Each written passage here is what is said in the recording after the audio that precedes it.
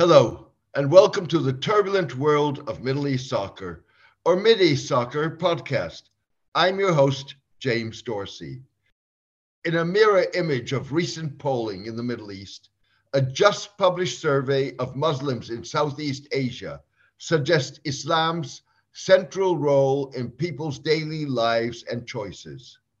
The survey was published days after former Indonesian Minister of Social Affairs Habib Salim Sagaf Al Jufri was named Secretary General of the Qatar-based International Union of Muslim Scholars, founded by controversial Islamic scholar Yusuf al-Qaradawi, one of the world's foremost Muslim theologians associated with the Muslim Brotherhood.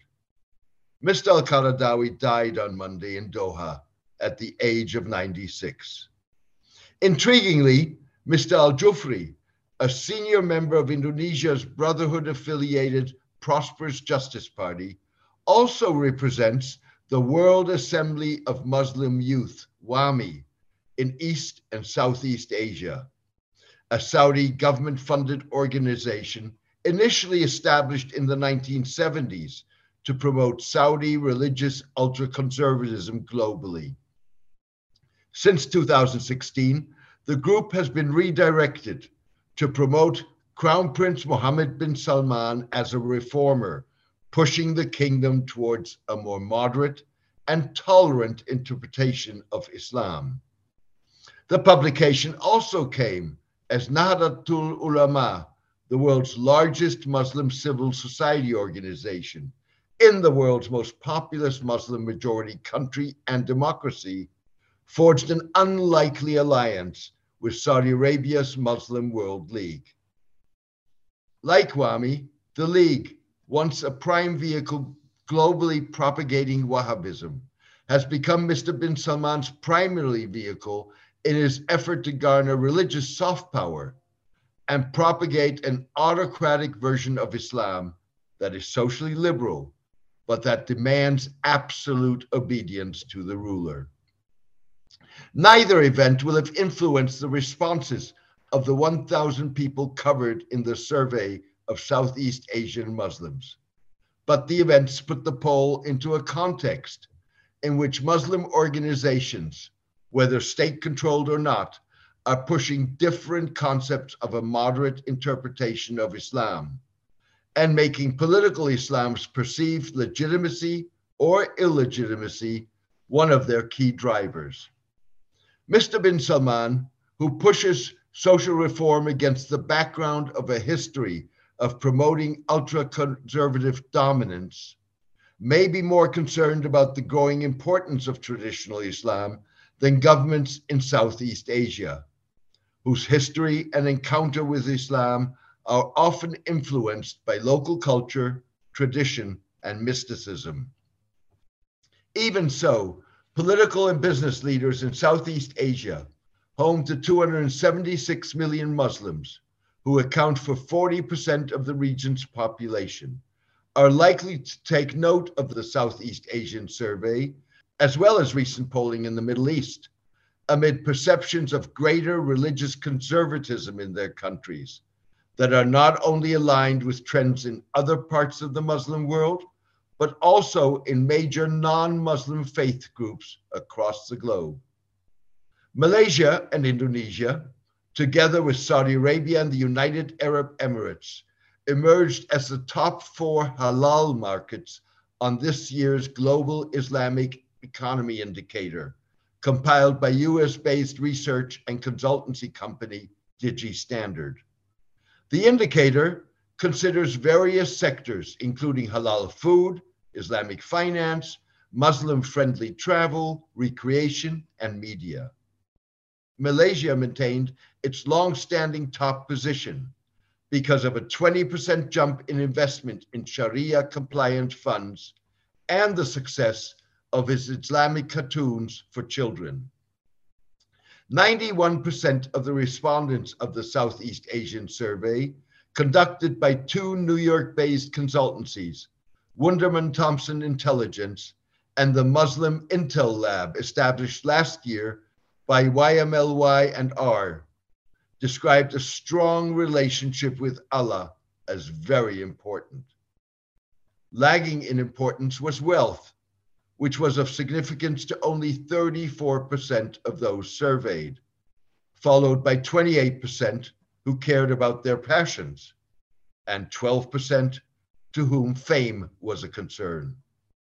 84% of the respondents in Malaysia and Indonesia said they prayed 5 times daily. 33% described themselves as more observant than their parents. 45% said they were just as observant as their parents. And 21% stated that they were less observant.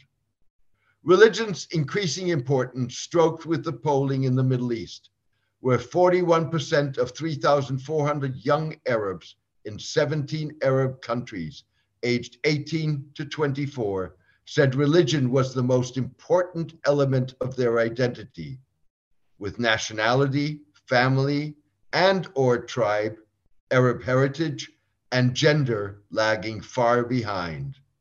That is 7% more than those surveyed a year earlier. The Middle Eastern polls further showed that a majority disagreed with the notion that we should listen to those among us who are trying to interpret Islam in a more moderate, tolerant, and modern way. In many ways, the Southeast Asian survey was more granular than the Middle Eastern polls because it focused on Muslim consumer behavior. The poll put into perspective a decision in March by the Indonesian Ministry of Religious Affairs, headed by a prominent Nahdlatul Ulama figure, to deprive the once powerful Indonesian Ulama, or Islamic Scholars Council, of its de facto monopoly on halal certification by opening the sector to competition. Halal certificates are big business. The Halal Product Assistance Agency issued the certificates based on a fatwa issued by the council to companies in food, fashion, education, pharmaceuticals, cosmetics, tourism, media, travel, medical, health, art, culture, and finance. The overwhelming majority of respondents in the Southeast Asia survey, 91%, said whether a product was halal was very important in their decision to purchase. At the same time, 83% identified halal with certification by an Islamic body. 61% factor halal into their banking and investment preferences. 77% said the availability of halal facilities was important in their choice of travel destinations. 85% wanted a metaverse that caters specifically to Muslims, and 53% used prayer and Quran apps. All in all, comparing the polls suggests that religion plays an increased role in people's lives in the Muslim world beyond the Middle East. In Southeast Asia, the survey underlines the importance of efforts by groups like Nahdlatul Ulama to promote a humanitarian interpretation of Islam that is tolerant, pluralistic, and respectful of human and minority rights. In the Middle East, the surveys challenge autocratic leaders whose concept of moderate Islam is social reform needed to cater to youth aspirations, enable economic diversification, and provide religious legitimization of their absolute power as part of a strategy for regime survival. As a result, Southeast Asia, rather than the Middle East, may emerge as the cradle of religious reform in the Muslim world, if groups like Nahdlatul Ulama prove capable of persuading their Middle Eastern counterparts that reform has to be genuine and holistic, rather than self-serving. That is if, with a capital I. Thank you for joining me today. I hope you enjoyed the podcast. Also, thank you to all who have demonstrated their appreciation for my column by becoming paid subscribers. This allows me to ensure that it continues to have maximum impact. Maintaining free distribution means that news websites, blogs, and newsletters across the globe can republish it. If you are able and willing to support the column, please become a paid subscriber by clicking on Substack on the subscription button at www.jamesmdorsey.substack.com and choosing one of the subscription options. Please join me for my next podcast in the coming days. Thank you.